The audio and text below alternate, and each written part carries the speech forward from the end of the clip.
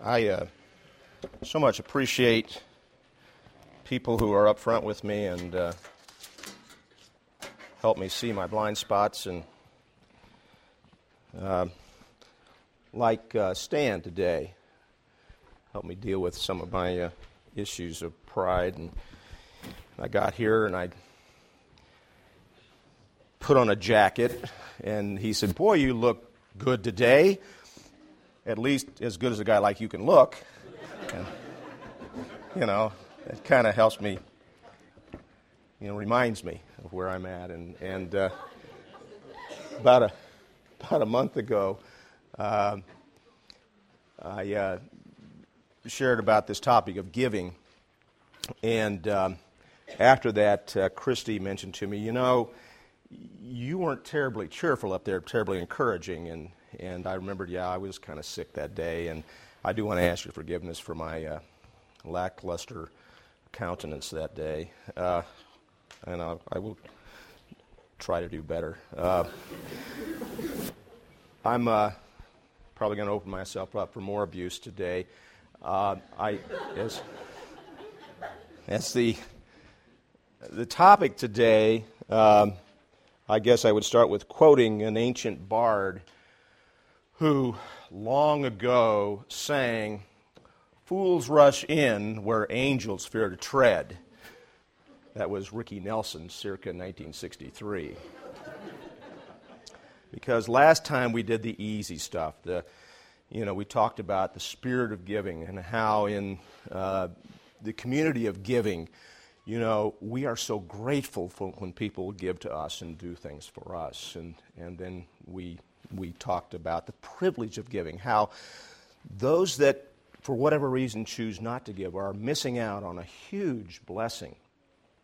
And then gave an exhortation that if you, for whatever reason, are not, if you've got some income, either regular or occasional, if you're not giving of that, then we would ask you to consider whether maybe God would have you do just that, is to give. And today, I think I mentioned last time, we would talk about the nuts and bolts. And by that I mean we look at the characteristics of nuts and bolts, and they're basic and they're practical, but they're also hard. And so we're going to deal with at least one of the hard questions, not necessarily theologically, but hard for us to apply. This, again, is not a topic that's widely talked about throughout the church, and there's a disparity of views. I suspect there's 2 or 3 camps. Pretty clearly, one of those camps is not terribly popular. And what I'd like to do is just examine the evidence of the Scriptures and try to determine God's heart on the tough question of how much should I give? The reality today is that giving is not exactly a strong suit of the church. Last survey I saw that, at least among identifiable groups that keep statistics, the Southern Baptists lead the church in giving by just a little below 3% of their income. And I suspect that's only because they dare to talk about it with Lottie Moon and the other stuff that I used to hear at Christie's Southern Baptist Church.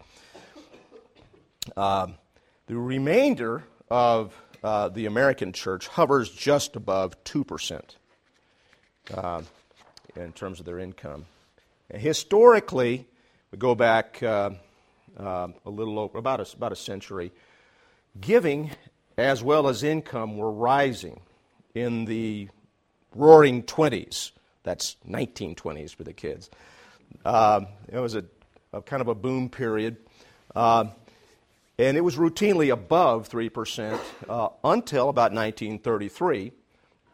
And then it began to fall below 3% from 1934 through the mid-40s. And then after that, there was a recovery, and giving again rose to above 3%. From 1958 and continued to rise until 1962, and we have to ask, well, what happened? Well, in the earlier period, starting in 1934, we had a thing called the Great Depression, followed by the Great World War II, which kind of explains why giving might suffer during that period of time. But what happened in the 60s? What's happened since the 60s? No such excuse. Prosperity has boomed. In other words, as the church has earned more or received more, it has given less. Now, what might be common rationale, or that's a nice name for excuse, for that happening? And of course, if you think about it, I just can't afford to give. I've got to pay my debts off. Well, let me ask here, is God to blame for my debts?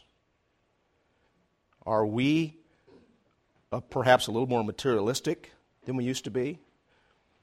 You know, because of the longevity of our parenting, I've got really, some 30 years to look back on. And I remember with our younger kids, for the first 20 years of our marriage, we didn't even have a TV or computers. And now those things are constitutional rights. Another question, is it my first debt to God? And if I were to give more, is my God big enough to handle my debts? Let's try to remember some of the examples we've already talked about. You know, the Macedonian church in 2 Corinthians 8. They were under the most severe trial and under deep poverty, but yet they abounded under the riches of their liberality, and that group of churches begged to give more. Now, there's also that troublesome passage in Mark 12 about the widow's mite. She gave 2 small copper coins, and Jesus said to his disciples, I say to you, this poor widow put in more than all the contributors to the treasury. They put in out of their surplus, but she, out of her poverty, put in all she owned, all that she had to live on. Let's ask another question.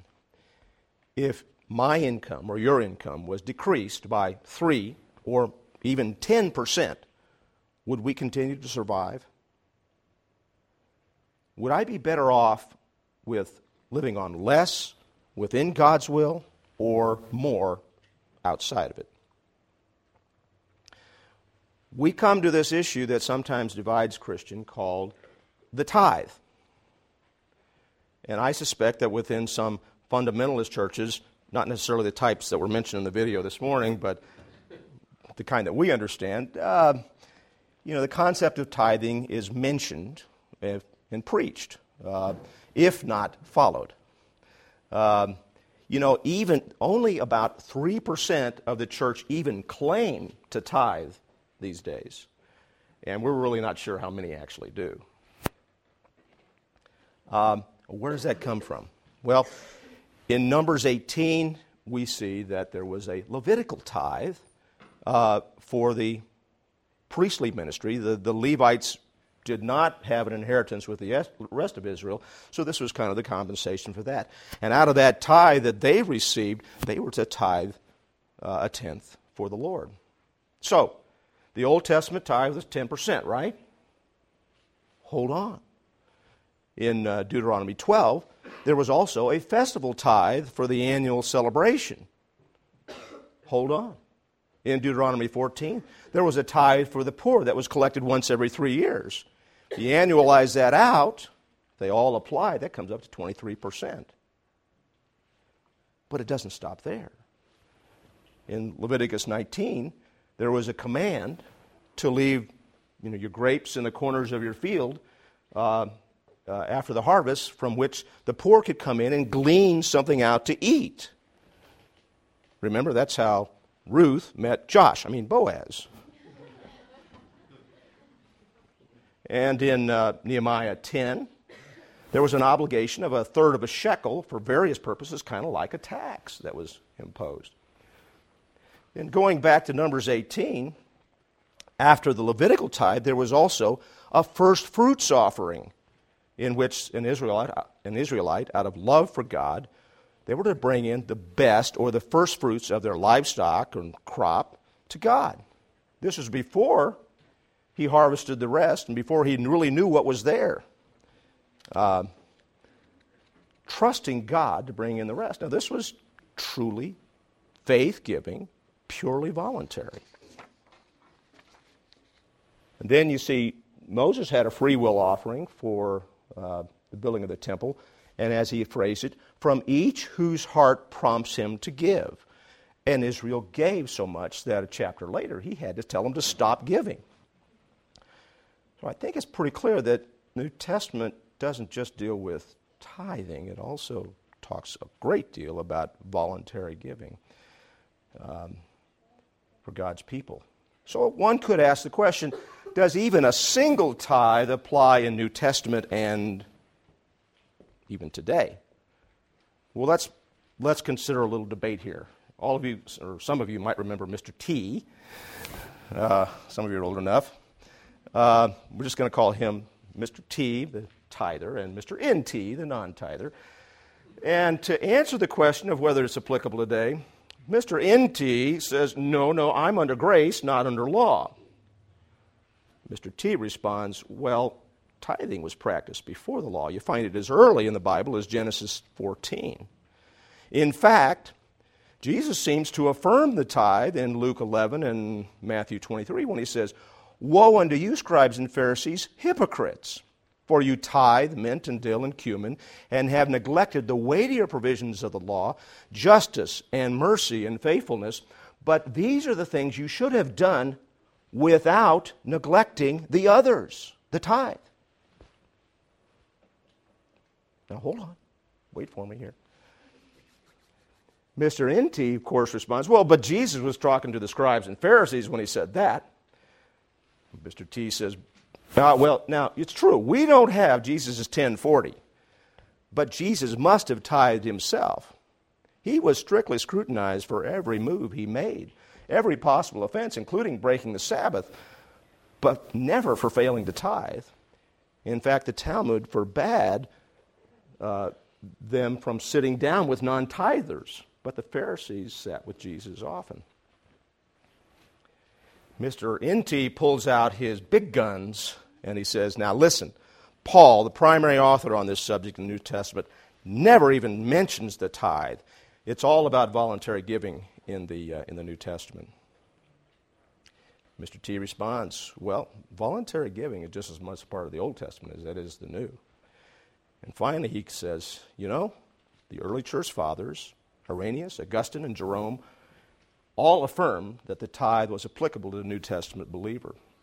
And even today, organizations like Crown Financial Ministries and Focus on the Family seem to endorse the concept of tithing. So, where does that leave us? Keep in mind that tithing really was a serious matter as far as God was concerned, because near the end of the Old Testament, in Malachi 3, he says, will a man rob God? You are robbing me. But you say, how have we robbed you? In tithes and offerings. You are cursed with a curse, for you are robbing me, the whole nation of you. Bring the whole tithe into the storehouse, so that there may be food in my house, and test me now in this, says the Lord of hosts, if I will not open for you the windows of heaven, and pour out for you a blessing until it overflows. Then I will rebuke the devourer for you, so that it will not destroy the fruits of the ground, nor will your vine in the field cast its grapes, says the Lord of hosts. Well, if tithing is a part of God's will for his people today, if I come to that conclusion, can I really afford not to tithe? Now, if you are of that persuasion, are there some dangers in tithing? Well, I think there are. Because attitudinally, we can look at tithing as an unwanted tax and be robbed of our joy. It can become like membership dues, like instead of the health club, we pay the tithe to the church. It can also tend toward an attitude of pride. I'm part of the faithful remnant because I tithe, as opposed to those non-tithing apostates. I believe the biggest danger of tithing today is the tendency to limit the generosity of saints. And more on that later. If, on the other hand, you conclude that tithing is not applicable in New Testament times, I guess we'd have to ask the question of one of the church fathers of Lion and the Lamb Church. So what? Because we're still left with the question of how much, and the consistent encouragement of Old Testament and New to give generously. Now I'm going to ask, the question could be asked, and I will answer, to tithe or not to tithe, that is not the question. I would encourage instead to look at the issue of the discipline of giving, and maybe that's where your handout may pick up. We just need to look at some fundamentals here. The letter kills, but the Spirit gives life. And when we follow the Spirit, we don't have to worry about where the line is. That's called legalism. We will surpass it. First of all, give your whole heart to God in this area. It's when we hold some area back from God that we miss out on the joy of total victory. And so I'm never able to say, I am totally yours, Lord. On the other hand, it is so much easier to give a portion when I've already surrendered the whole. You remember in 2 Corinthians 8, the Macedonians first gave their own selves to the Lord. In Romans 12:1, it talks about giving of oneself is indeed worship. And of course, in Matthew 6, in the Sermon on the Mount, it says, where your treasure is, there will your heart be also. Realize, secondly, that we belong to God totally. On January 22nd, a few days ago, it was the pro-life, it's always an enigma that we celebrate pro-life day or the day of Roe v. Wade. But nonetheless, in our family devotion, we read a Psalm 139. And most of you are familiar with that, I'm sure. And the King James says, for you possessed my inward parts. You wove me in my mother's womb. Ezekiel 18 tells us, behold, all souls are mine. The soul of the Father as well as the soul of the Son is mine. Romans 14 says, whether we live or die, we are the Lord's. And finally, in 1 Corinthians 6, you are not your own. You were bought with a price. Not only our possessions, but we ourselves belong to God. Now, so what do we owe Him? Some may be big givers, and they might say, that's my role. I give.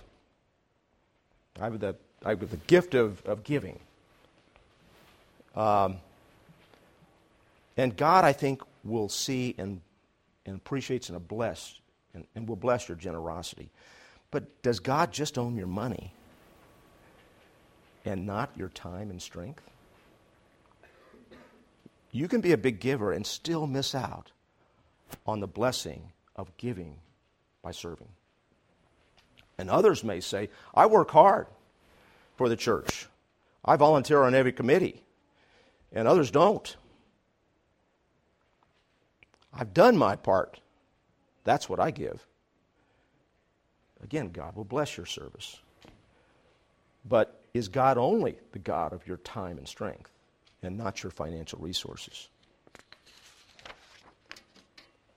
Once I understand that all I am and all I have is really His, I won't say, Lord, I'll give you a portion of my money, or I'll give you a portion of my time and effort. Rather, God, how much of my time and my money do I need to keep for myself and my family? And how much should I consider giving to you for your work? Philippians 4:19 tells us that he promises to supply all of our needs, not wants, but needs, for those that put him first. Please consider what God would want you to do. It's clear this is a private matter between you and God. If you're not giving now, should you? Of course, we've talked about how much. As you pray about that question of how much, consider the pretty significant requirement that God placed on his people Israel. And you might want to consider a tithe as a starting point. If you're already tithing or following some sort of a portion approach like that, don't allow the tithe to tie you or your joy down. You know, I've been unable to find any scriptures that restrict giving to 10% or any other amount. In the case of the Macedonian churches, 10% of their extreme poverty would hardly have made a dent. And of course, the widow's mite, it seems, was 100%.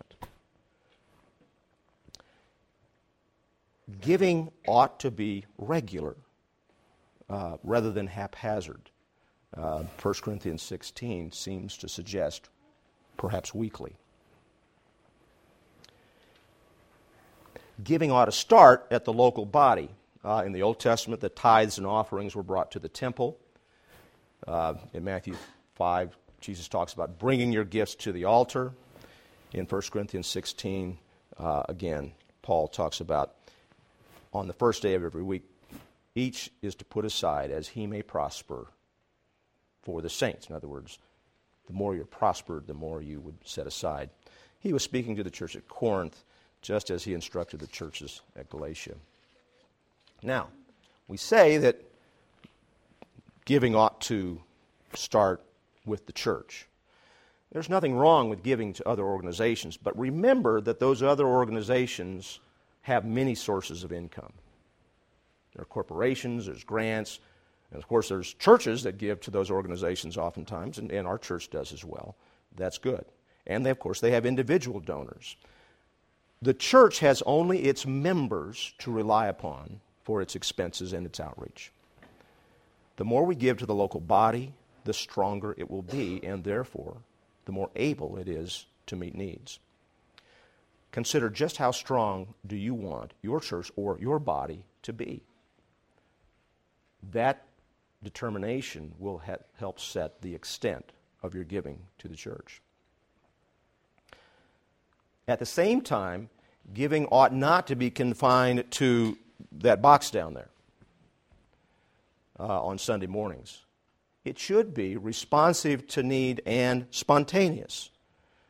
The example of Mary of Bethany, who bought the costly perfume, not without criticism, and anointed our Savior's feet with that, wiping it on with her hair. Now, that was giving at a very, very personal level, a spontaneous and loving gift. Next, I would suggest that if you haven't, start now. Don't wait until you feel like giving, feel like you're able to give. That kind of thinking holds us in bondage to good intentions, but we never really get around to it. There's a story about the preacher who's questioning his farmer deacon. And he says, "Farmer John, if you had $200, would you give $100 to the Lord?" "You bet I would." "If you had 2 cows, would you give 1 to God?" "In a heartbeat." "If you had 2 pigs, would you give 1 to the Lord as well?" "Pastor, that's not fair. You know I've got 2 pigs."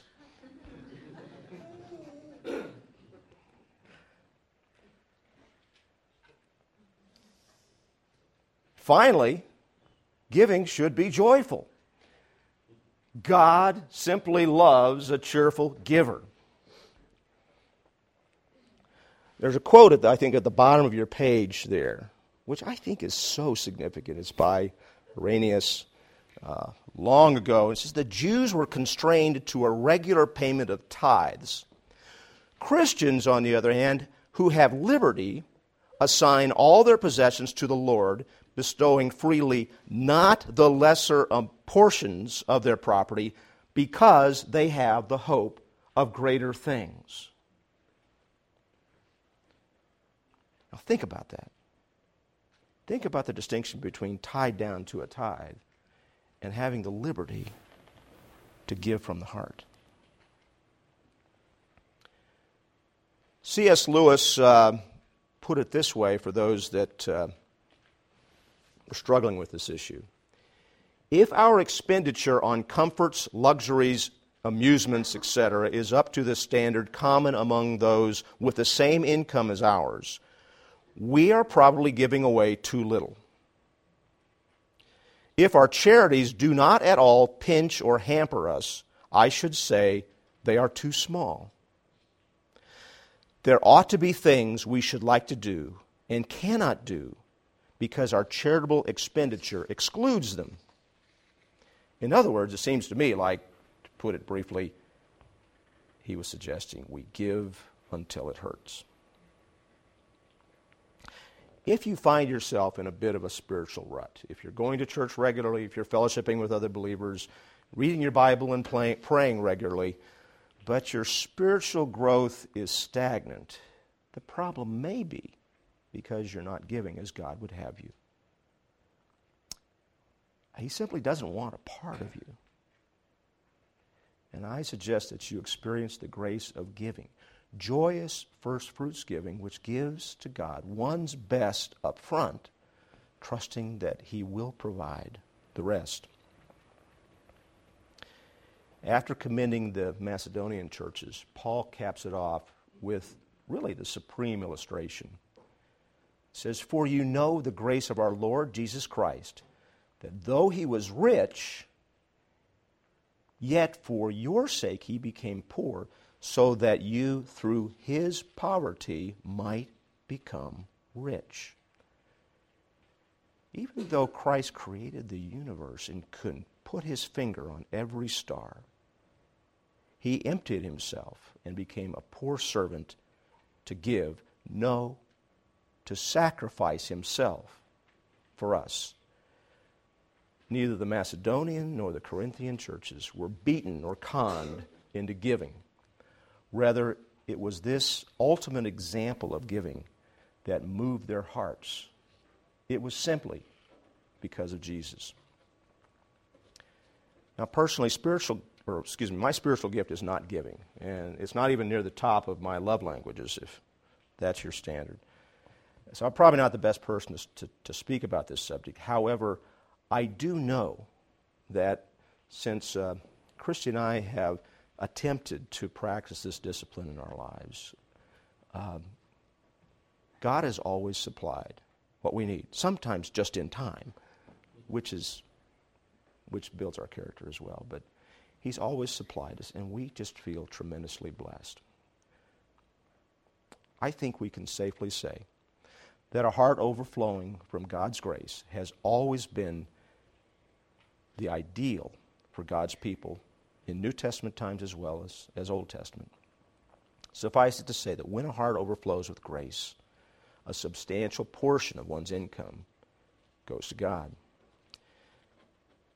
Now, this is a sensitive subject, and I don't want to pressure or embarrass anyone, but would you please take this time now to bow your heads and close your eyes. I'm just going to ask a few questions that I'd like you to consider before we pray.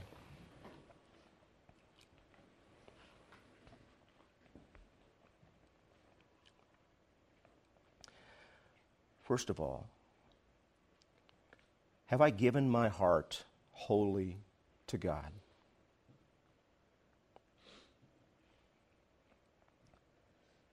Have I accepted the reality that all my possessions, my income, my very being belongs to the Lord.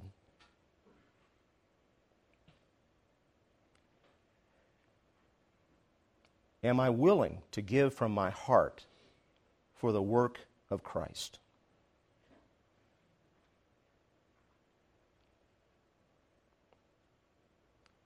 Am I willing to share from my heart with the saints of Lion and Lamb Church and others whatever God entrusts to me through regular and spontaneous giving? And finally, Lord God, what would you have me give?